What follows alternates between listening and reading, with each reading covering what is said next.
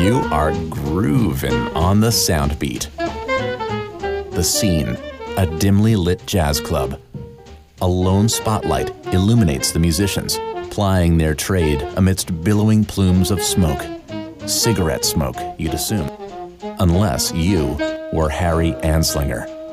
Anslinger was appointed the Commissioner of the Federal Bureau of Narcotics in 1937. Policy-wise, think the McCarthy of marijuana. His target, international kingpins? Schoolyard pushers? No. Musicians, he told the Senate committee in 1948, and not good musicians, jazz musicians. He could have used a softer PR tactic, but come on, the jazz songbook is full of lightly veiled references to marijuana, from Stuff Smith's If You're a Viper to Louis Armstrong's Muggles, and some songs made no attempt at pretense. You've been listening to Dizzy Gillespie, Charlie Parker, and others with 1945's Groovin' High.